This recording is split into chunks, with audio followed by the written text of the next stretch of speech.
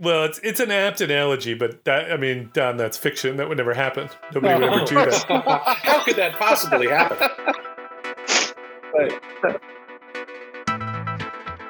Welcome once again to Free Associations from the Boston University School of Public Health, the Public Health and Medical Journal Club podcast for anyone who is as confused by the latest health study as I am by snow in October. It is way too early for snow, guys. I thought that was a rock band. Snow in October? Yeah, kind of like, Flight of Seagulls or Flock of Seagulls. Plus, might as well be. Anyway, for those who don't know, it snowed here in October in Boston. And it was, I don't know about you guys, but I just found it to be one more insult of 2020. Oh, I loved it. I thought it was great. You did? Nope, not me. It was beautiful. It was pretty, but it's too early for that stuff. I'm just, Yeah, and yesterday was 75 degrees. That is true. I mean, I probably shouldn't be complaining because the weather's been beautiful. But anyway, I am Matt Fox from the Departments of Epidemiology and Global Health, and I'm here, as always, with Dr. Chris Gill. Welcome, Chris. Hello, Matthew. From the Department of Global Health. And once again, back in the third chair is Dr. Don Thea. Welcome, Don.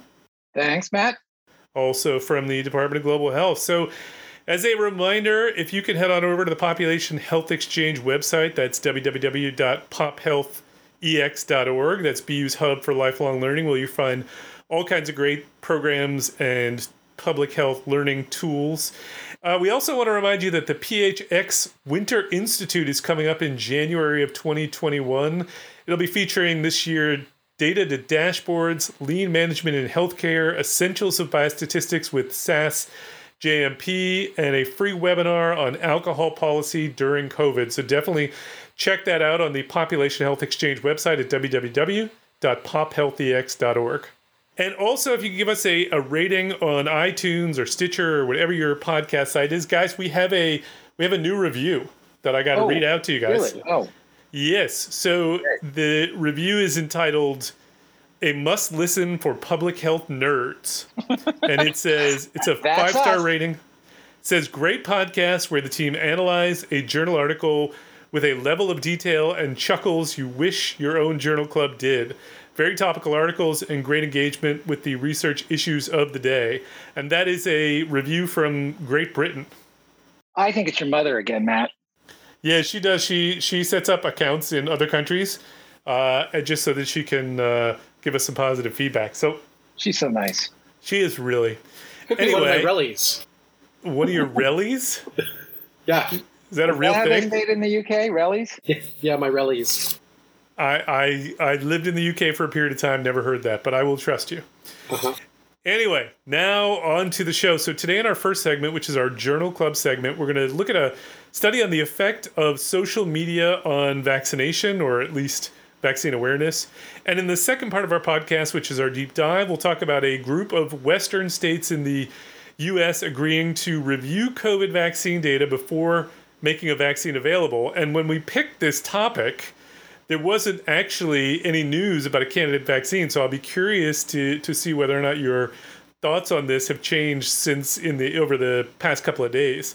And then finally, in our Amazing and Amusing, we'll get into some things that just make us laugh out loud or blow our minds. So let's get into segment 1. So we're going to talk about an article which looked at using social media to influence vaccine uptake. Obviously something that is particularly timing at the moment with a potential COVID vaccine on the way and vaccine hesitancy being measured to be fairly or reasonably high, at least in the US.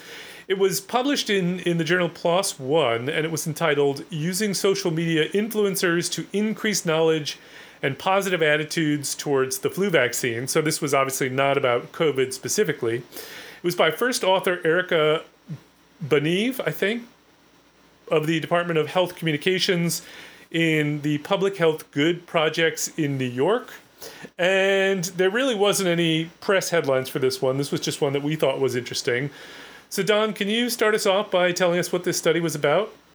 Yeah, absolutely, Matt. This was my choice, and I thought that this was actually quite an interesting study, and it's really based on the fact that this concept of vaccine hesitancy has been a problem in infectious diseases and public health for a while with increasing sort of distribution. And we've got a number of celebrities that are promulgating this idea that vaccines are actually harmful. And I find that we in the public health community are asking all the time, how do we combat this vaccine hesitancy? And especially given what's happened with COVID over the last year, this refusal to consider vaccines has taken on almost a political division. And I think we're really at a loss in terms of how to, as a public health community, how to deal with this.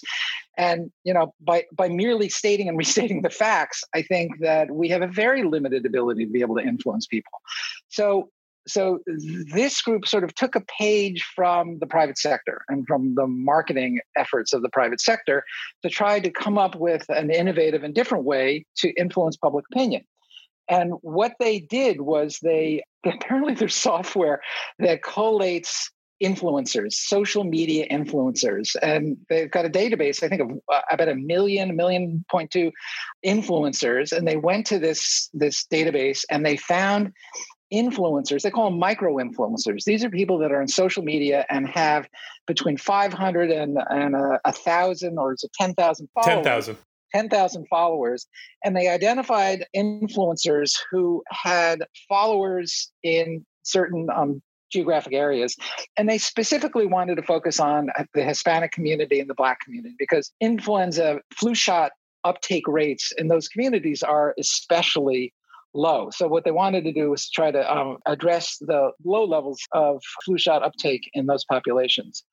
And what they did is they had 6 or 7 core ideas that they wanted the influencers to incorporate in their means of doing social influencing without having a CDC brand or a specific kind of a brand, but have them create these messages and send them out to their followers in a way that is consistent with the kind of social media relationship that they have with their followers.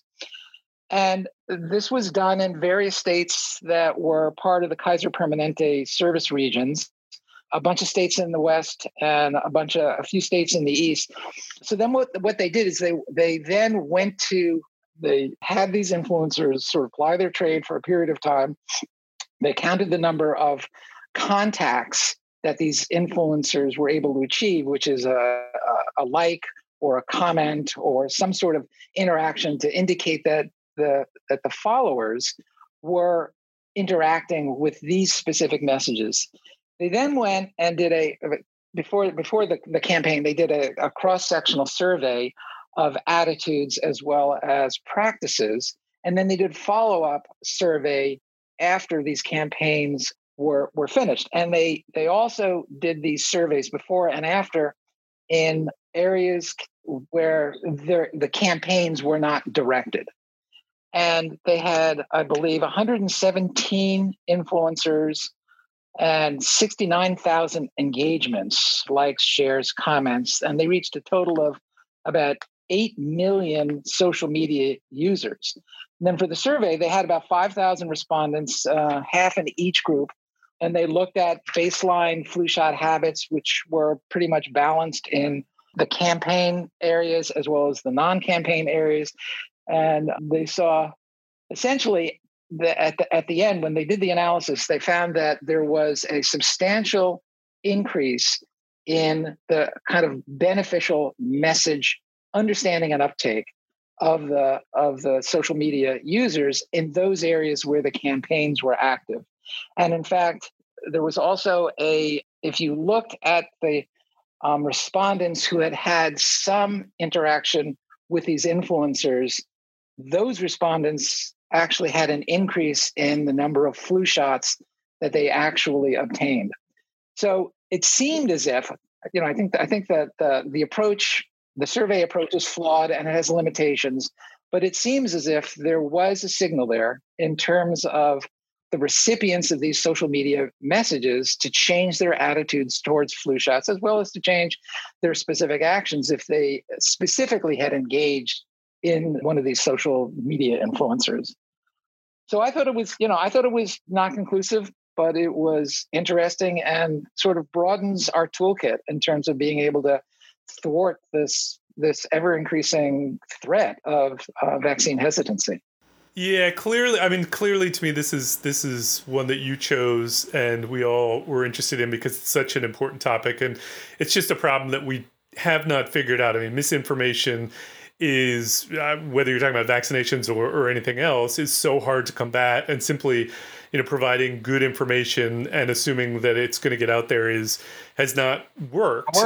Worked, yeah. And so one of the things that I would just emphasize some of the details of this. They were specifically targeting African Americans and Hispanics because those were populations with low flu vaccination rates and distrust of the medical community. And so, they were specifically going after those. And then one other thing that I would just highlight is you mentioned that number, which is a really impressive number of something like 10 million people reached, but the actual number of engagements with these social media, tweets or whatever they were worth about 60,000. So the 10 million is often, sort of people who see the information might go by in their feed, but they don't necessarily engage with it in any way. I'm not totally clear on what engagement means. I don't know if that means you actually have to click on something or not. No, they defined that, Matt. They said it was there was a like, a share, or a comment on a specific media post. Got it. So 69,000 is not trivial. No, not at all. And particularly since we were only talking about a modest number of these micro influencers. So to get it out, get messages out to 60,000 people is potentially a big deal, and clearly not a particularly expensive way to go about it. They paid these influencers, by the amount that they were engaging, and could make up to like $350 or so dollars. So we're not talking about a large amount of money. So Chris, what was your take on? I'm curious both on the quality of the evidence, but also on the approach itself. Well, I thought the concept was really interesting and attractive. So, at sort of a high level, what they're arguing for is a grounds up sort of grassroots advocacy, sort of based in this idea that people are going to respond better or, more favorably or with greater engagement to people who are like them, people that they see as being part of their community, as opposed to these sort of like ethereal features, individuals from CDC or even experts like Paul Offit, who people don't know, right? And so they're, I think in a sense, you can sort of see that this is a counter strategy to the anti-vaccine movement. And I'm going to separate that a little bit from vaccine hesitancy, but I'll come back to that, which has for many years used the sort of anecdotal, this happened to me, this happened to a friend of mine, sort of very personal, very like, I am your friend, this thing happened to me, I am warning you, which is we know is not a scientifically rigorous approach to looking at vaccine safety because it's all driven by anecdote. No, but the tyranny, the tyranny of the anecdote is a very real thing. That's right. You can have all the evidence in the world in favor of vaccination, but you meet a friend who had a bad experience, and that is far more influential. That's right. And so they're applying that same strategy in reverse. And so I thought that was very clever. And I think this might actually be a brilliant way of approaching the problem. As to the study itself, I guess I came away lukewarm and basically unpersuaded. But I also felt that they were sort of setting themselves up in some degree to make it difficult to show an effect. Because, many millions sounds like a lot of exposures. But when we're sort of on the realm of Facebook or Instagram or whatever platforms they're using, 17 million exposures is nothing in the grand scheme. We're talking about billions of messages going back and forth across the world, and the effect sizes that they document are modest. They show p-values in the intervention clusters that there seem to be more positive effects than in the controls, but overall the differences were not really striking. And I felt that this is sort of an ecological analysis in a way, because it's not easy to draw a direct link between those who receive these messages or engage with these messages and what their attitudes were. And the more sort of bottom line effect of data was that the actual vaccination rates didn't really change. there were 44.4% in the campaign area and 42% in the control area. So really, no different. But I did feel that the methodology would have made it hard to show a difference. Yeah, I don't disagree with that, Chris. And I think the methodology has a lot to be desired. But they did say that there was a minimal difference across the groups. But when you did a sub-analysis and you stratified it by the people who reported seeing the post itself, it was 50 versus 43%. So that may be a little bit more of a signal there. One of the other limitations that their approach has is that the survey that was done before the intervention and the survey that was done after the intervention were both cross-sectional studies that were with different people. So it wasn't a matched cohort design. So we can't really say in an individual who encountered this message, there was a change from before to afterwards. But of those people afterwards who admitted that they had some interaction or had heard these messages, there seemed to be a small increase in flu shots. Yeah. I mean, I think it's all possible that this worked and that it's a causal relationship. I just feel that I was not persuaded by it, and even that last sort of more favorable data point that you just described, the people who had a favorable opinion of this, and then how many of them were likely to have recalled having had a vaccine. I mean, that just like begs for recall bias. People who have a favorable attitude are more likely to report having engaged in the target behavior. Yeah, so, and there's no verification that they actually did or did not have a vaccine. So to me, this is like hearsay. So I ultimately came away from this paper saying, wow, this is a really fascinating idea. My gut sense is that it probably works because this is basically marketing. And this is a new and novel marketing technique, and marketing companies around the world are exploiting this idea of using influencers, and they're selling millions and millions of dollars worth of product. So on one level, it obviously works. Right. And I think on another level, the way we're going at it, we don't have enough Paul Offits that are in the local neighborhood. Like maybe if you lived in Philadelphia and you're down the street from Paul, you could say, yeah, Paul, he's the guy for vaccines. I'm with vaccines. But I think they're right that the way we're going about this effort to promote vaccines and to counter the anti-vaccine movement is failing and is not going to win, because the way that people are influenced is now through social media, and we can't win that battle there aren't enough Paul Offits in the world to pull this off. I totally agree, and the one thing I would say, I would put this in the category of absence of evidence is not evidence of absence. That right. that the data just wasn't strong enough to prove that they really move the needle on vaccination. There was another data point that I thought was kind of interesting, which is they did demonstrate that people, a reasonable number of people who were targeted with the campaign, then clicked on the link and went to the website for the campaign and entered their zip code to try and find a place where they could get a flu shot. Now, that is not proof of getting a flu shot or an increase in getting a flu shot, but it's, it was just another data point to suggest that people were engaging a little bit beyond simply just seeing a message and therefore, reacting to, they want me to have a favorable view of vaccines, so I'll say I have a favorable view of vaccines. But the evidence, I do think, was pretty weak. I mean, as Don, as you say, this was serial cross-sectional studies, so you don't have people followed up over time. Even the serial cross-sectional nature of it, I thought, could have been dealt with a little better, in that they could have done a kind of difference in differences approach where they adjusted for differences in the samples or the areas at baseline, which they didn't really do and potentially could have done.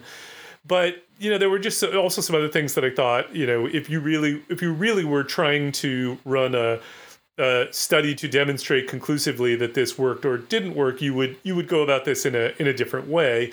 Now, I don't know, but based on where the study came out of, I suspect that this is not a group that is a group that is primarily focused on research. I think they're a group that is primarily focused on changing public health practice, and therefore, you can sort of understand that they were not designing a study with the rigor that you would if you were applying for NIH funding and doing a cluster randomized trial.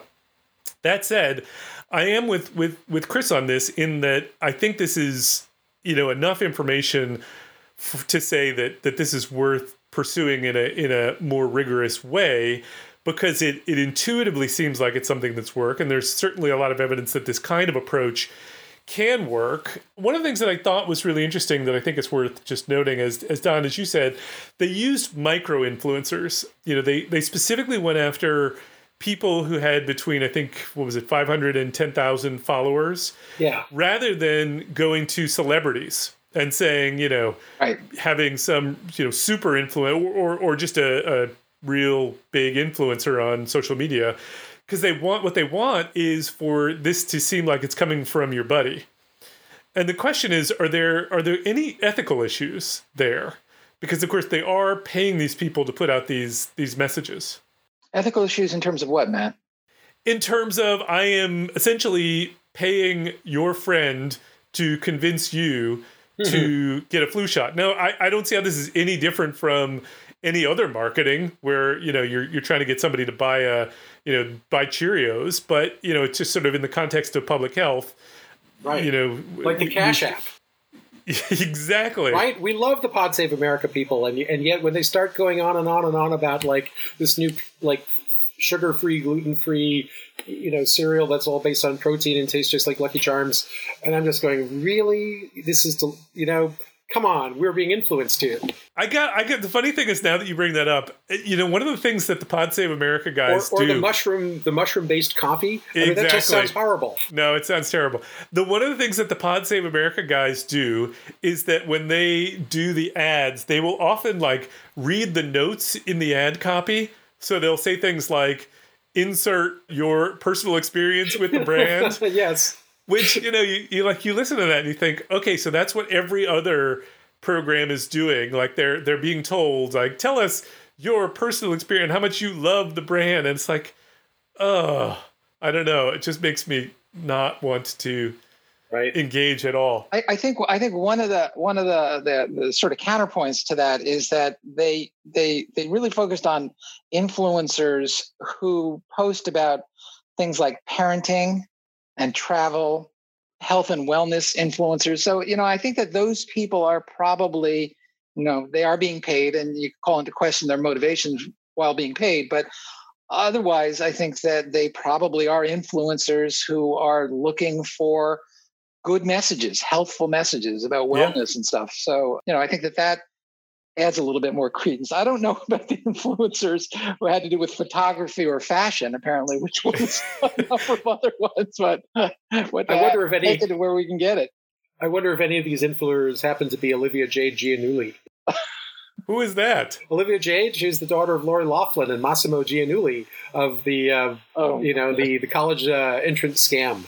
Is she an influencer? Olivia Jade is an influencer with some many millions of followers who take her advice on cosmetics and such. I assume that you are one of them?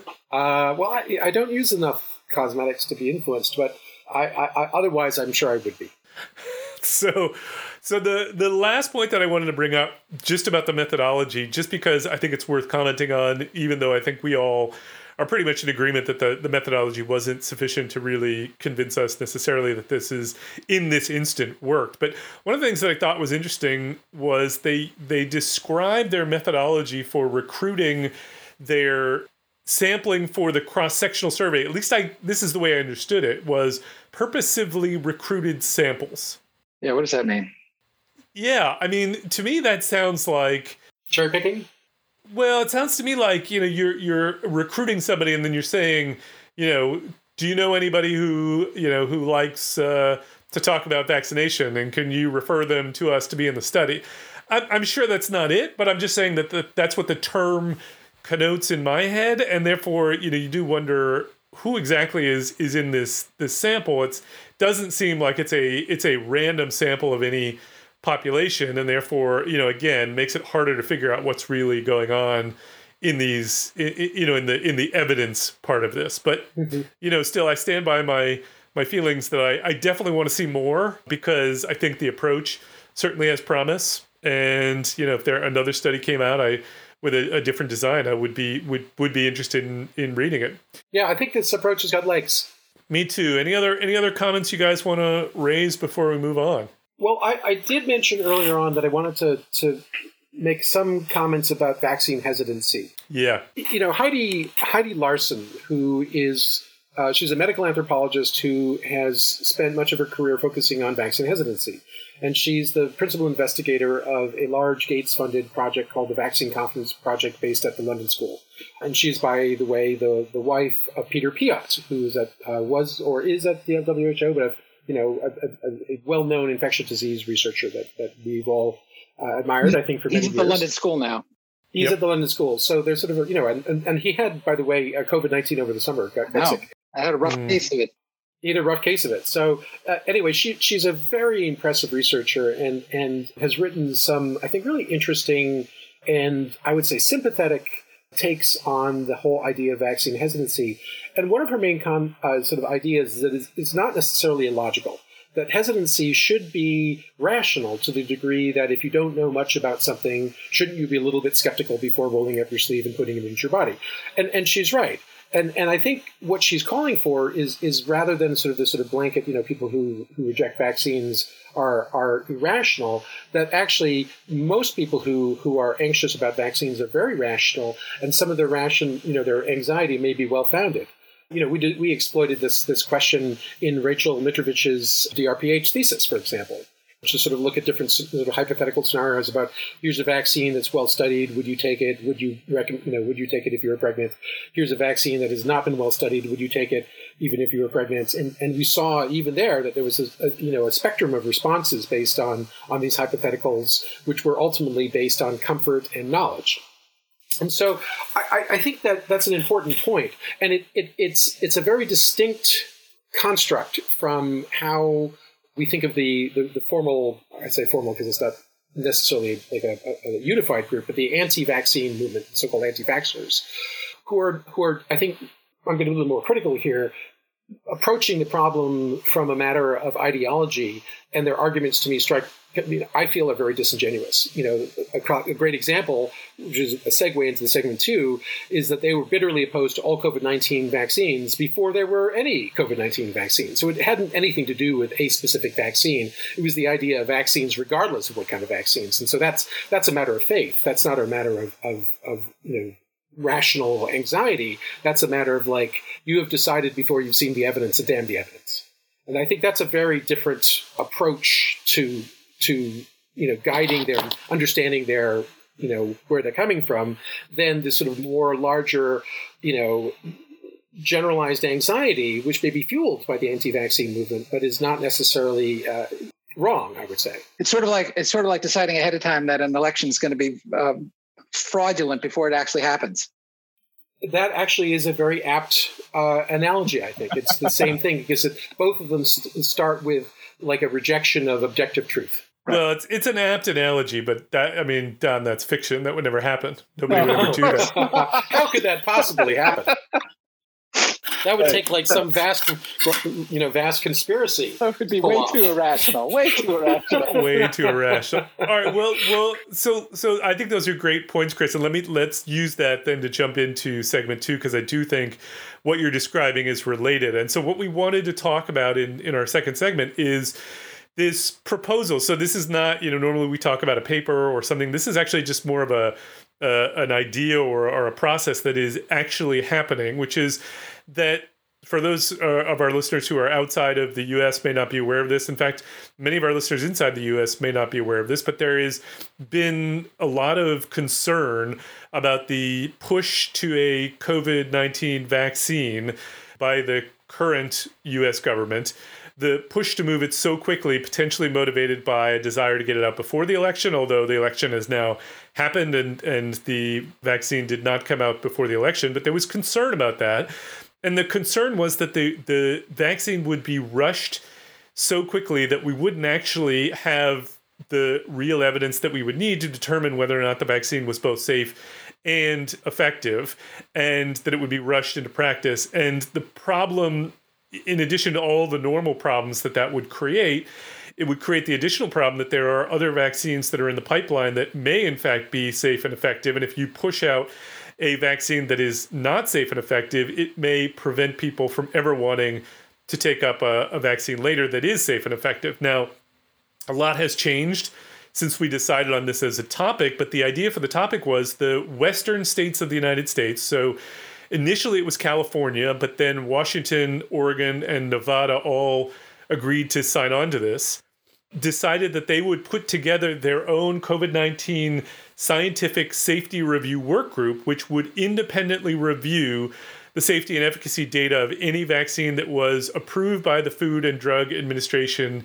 here in the United States before they would say that it is safe and effective for use within their states. Now, I have to admit, I don't truly understand, the U.S. law well enough to know whether a state could somehow block access to a vaccine that was FDA approved. Chris, maybe that's something that you can talk to us about.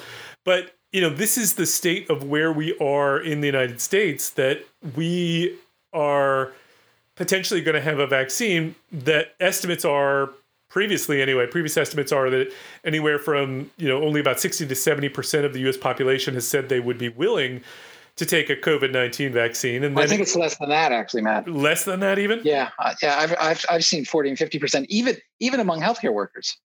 Mm-hmm.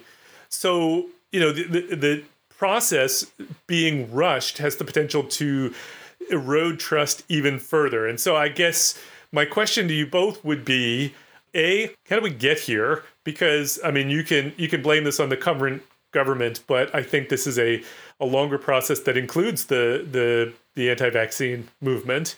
But also, is this necessary, and is this the right way to go? Chris, you want to start us off, since you've got some actual vaccine research or more vaccine research than any of us? Sure.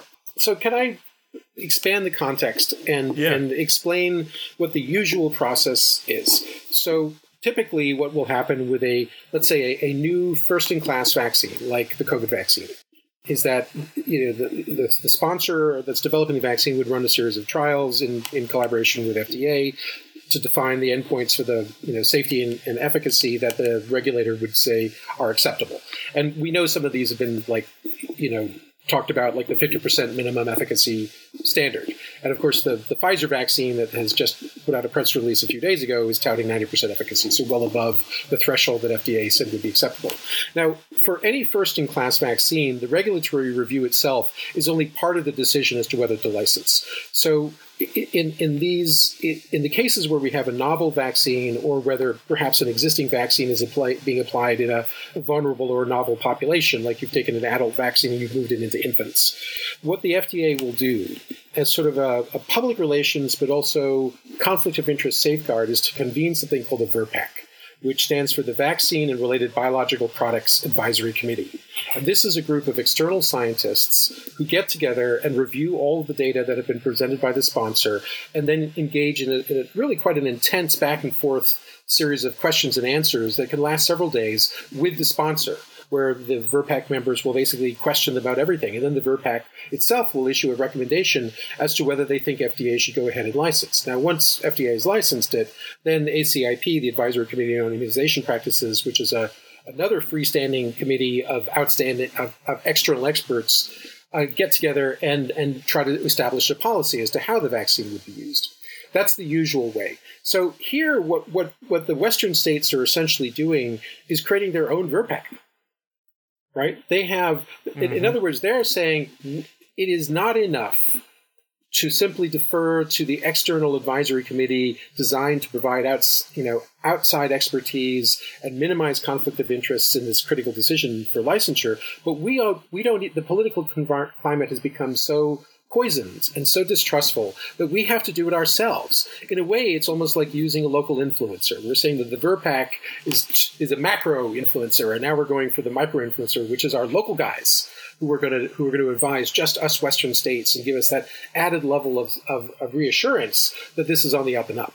And the fact that they feel that they need to do that, even though one must imagine that the process is going to be duplicative because the data will be the same.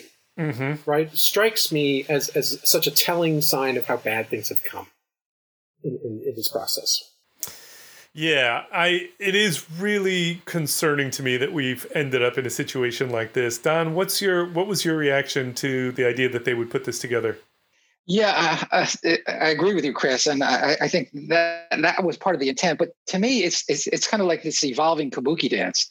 I think that it was a very loud voice saying, describing mistrust of the ability of the FDA to remain independent in the face of what appeared to be an ongoing onslaught by the current U.S. administration, and the fact that, thank goodness, the press release of the result, we still haven't seen the data, but the press release of the results by Pfizer indicating that there's greater than 90% efficacy came out 3 days after the election, I think has done so much in terms of forestalling a potential tidal wave of doubt about the results of this vaccine trial, that I think there's a world of good that has resulted from that. And I wouldn't be surprised if these Western VRBPAC alliances sort of take a step back and become much less prominent, and in fact might even be disbanded, because I think those same issues are not cracking the facade of the FDA at this point. And I'm so deeply thankful for that. So deeply thankful that the results of these trials did not come out before the election, because that could have been ruinous, I think. I'm curious if either of you have seen any statement coming out of the White House about the Pfizer trial. I have not. And I have to imagine if this was before the election, we would have heard nothing but. No, right. However, I read a tweet by the president which lamented the fact that these results came out after the election, sort of underscoring. Not about the results, about the timing of the results. Right, exactly. Right, exactly. Do you? Oh my God! But to actually get to that question, I mean, do you think that the results were delayed specifically to come out after the election and not before? Don't know. Yes. I have not. Yes. I mean. I'm with Chris. I think they were, not because they wanted to influence. So. I would really hope so, because that would restore faith in Pfizer and their independence from warp speed and all the rest of that stuff. Yeah, I mean, I suspect they delayed it not because they wanted to interfere or not interfere with the election so much as they would be deeply concerned that if they released it a few days before the election, people would not believe them, would believe they were pressured, and therefore would have less faith in the vaccine. So I don't think they did it to be interfering in politics. I think they did it to save the credibility of their vaccine. Absolutely. I mean, the lead up to one of these press releases, they're so carefully orchestrated and calibrated, and it cannot be the case that Pfizer only had the results of this like 2 days ago, right? And released them as soon as they knew. They're like, oh my God, hot off the press, we got to get this out. No, they've known about this for some time and have been thinking about. No, Chris, not what I read. What I read was that the DSMB convened on Saturday and they evaluated the data. They then on Sunday let it be known to the company, and the company chose within 24 hours to make the press release. Okay, well, whether that's true or not, that's what I've read, is that it really was a weekend deliberation within the DSMB, which was then reported to the company administration.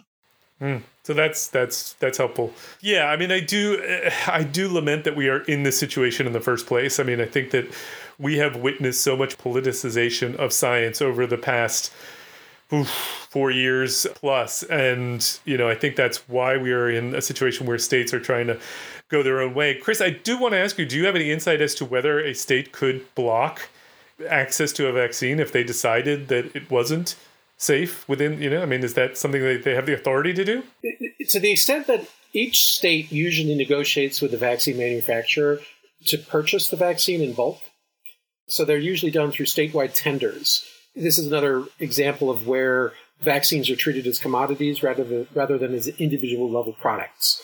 So a big state like California, it's quite possible that they might have tenders or set up tenders with different manufacturers because their population is so large, and a single company might not be able to meet their needs.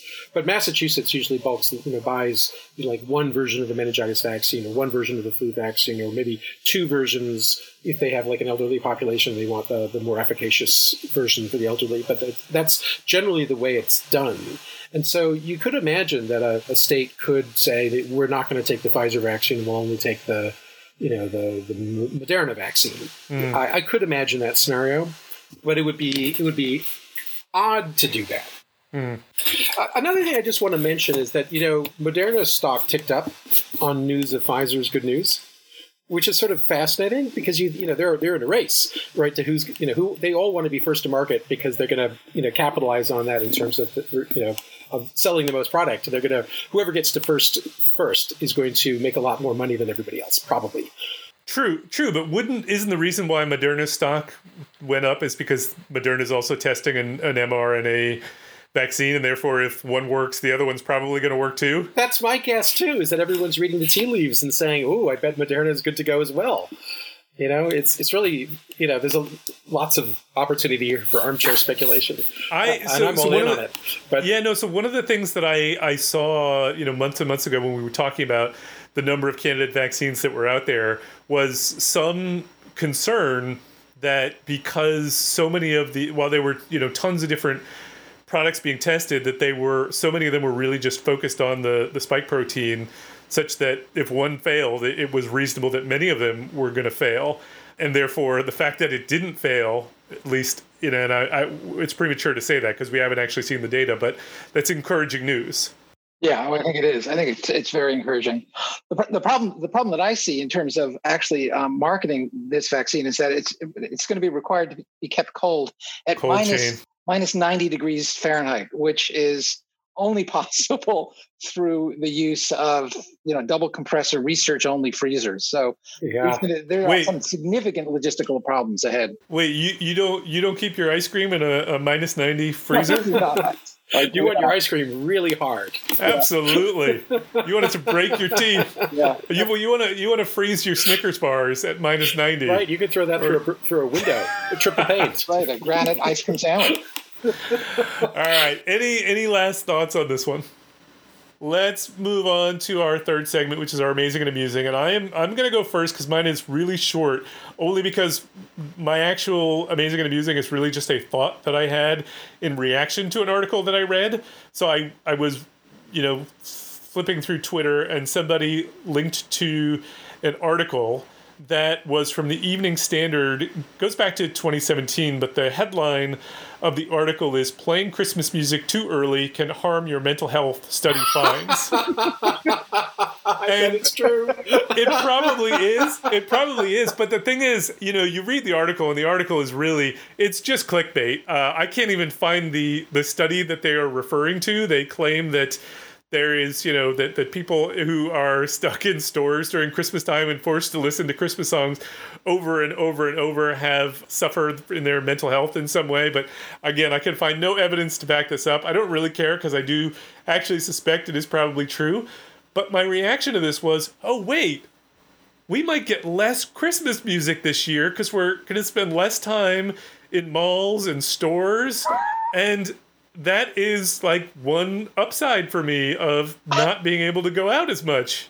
So you're going to say that those of us that have been hermetically sealed in our houses for the last 9 months are going to be, on balance, less depressed because we're going to be less exposed to Christmas music in the malls? Is that what you're saying? I choose to believe that. Yes, I choose to believe that. I'm not sure, Matt. Yeah, maybe not. Anyway, Chris, what do you got for us? Well, since we're on the theme of COVID-19, you may all remember that back in the charming days of January 2020, there was a lot of speculation that the COVID-19 outbreak was triggered by exposure to pangolins, which are these strange armadillo-like animals that have no teeth and live in Asia and Africa and South Asia. And so I was sort of trolling along, and of course this has turned out to be not true. I think the genetics are very clear now that it comes from fruit bats. But fruit bats. The horseshoe bat, I think specifically, which is some kind of a fruit bat. I don't know what kind of fruit those bats like, but they like lots of fruit. So it's okay to adopt a pangolin now? You may, and in fact, it's a good thing to do because they're critically endangered in some places, and so you can take them home and protect them. It's not a good thing to do. What are you talking about, Chris? Well, you would keep them safe and maybe mate them, and you could breed them in your basement. Okay, that's faulty reasoning.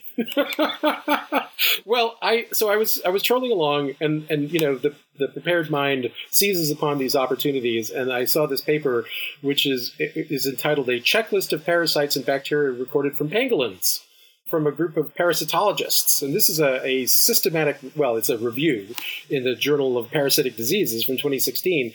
And it you know, basically these guys took the whole issue of the parasites and the bacteria that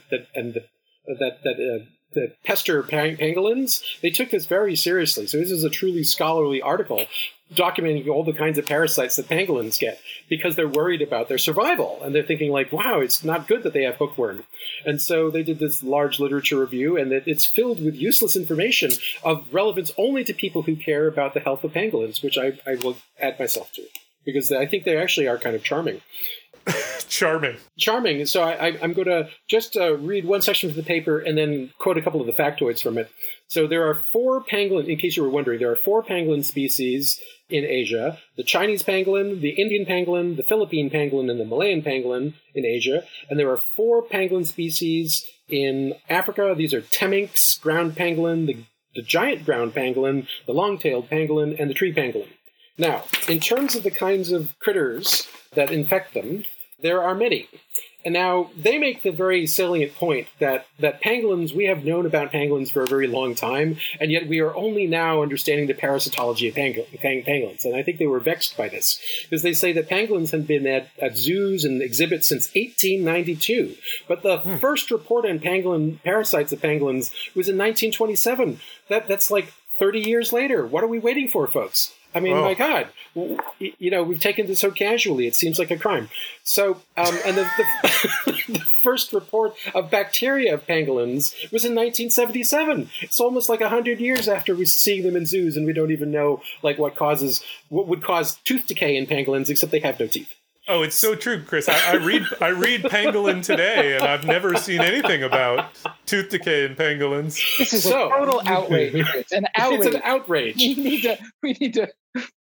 And there are risks to humans from the parasites that pangolins have. Because did you know, Donthea, that pangolins sometimes can carry Trypanosoma brucei, the cause of African sleeping sickness? I did not know that. I thought it was just cows, but who knew? Apparently, it's cows and pangolins. But it can't get in dust because there's no vector. Well, the mosquitoes obviously or the tsetse flies, right? The tsetse flies? Yeah, the tsetse flies. Okay, I changed my mind. I'm not getting a pangolin. And they also carry toxoplasmosis, just like kitty cats.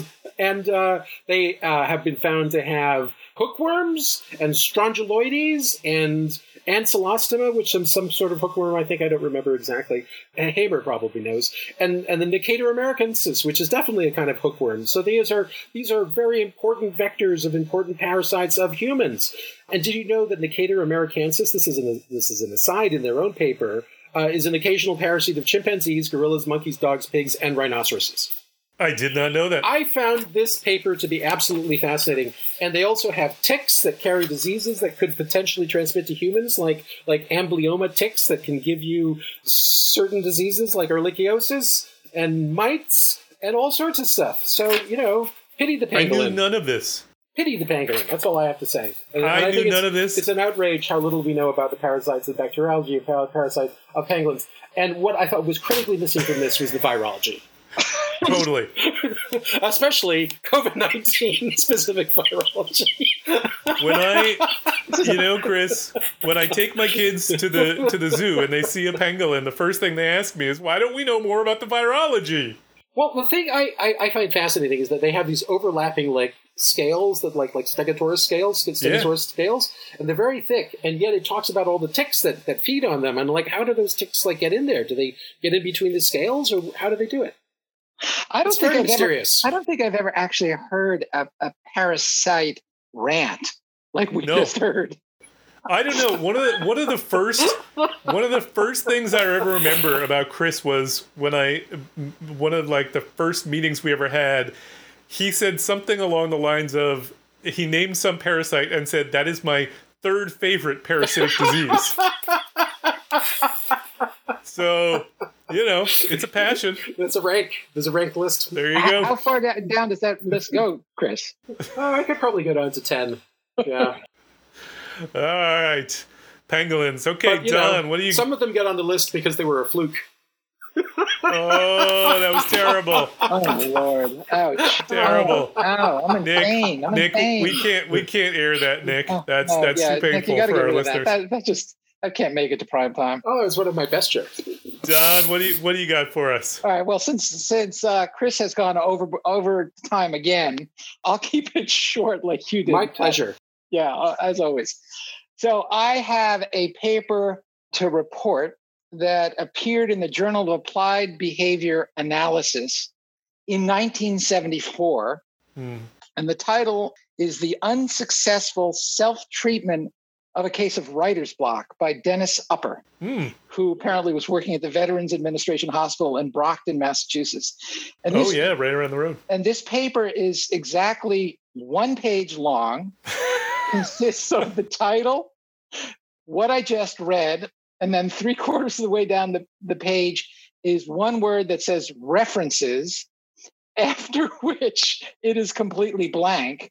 Nice. And then they have, at the very bottom of this 1 page, comments by reviewer A. And reviewer A says, I have studied this manuscript very carefully with lemon juice and x-rays and have not detected a single flaw in either design or writing style. I suggest it to be published without revision. Clearly, it is the most concise manuscript I have ever seen. Yet it contains sufficient detail to allow other investigators to replicate Dr. Upper's failure. In comparison with other manuscripts I get from you containing all that complicated detail, this one was a pleasure to examine. Surely we can find a place for this paper in the journal. Perhaps on the edge of a blank page. That's so great. I love it. Nick, do we have a link for some of the papers that we talk about during this podcast? And can we? I think we can put out a link, so we can link to that. Yeah. All right. So I'll send it to you, Nick. Well, that is the end of our program. If you get any feedback on this or any other episode, or you want to suggest a study or a topic for us to take on, you can tweet us at @PopHealthEX, or you can tweet me at @ProfMadFox, or Don at DTheo1, or Chris, but he doesn't actually check Twitter, at id.gill, or you can find us on the Population Health Exchange website at www.pophealthex.org. We want to thank Leslie Talali, and Director of Lifelong Learning at the BU School of Public Health, for supporting the podcast, and Nick Guler for sound and editing in the Four Seasons Editing Studio bunker. Thanks for joining us. We hope you enjoyed it, and we hope you will download our next episode.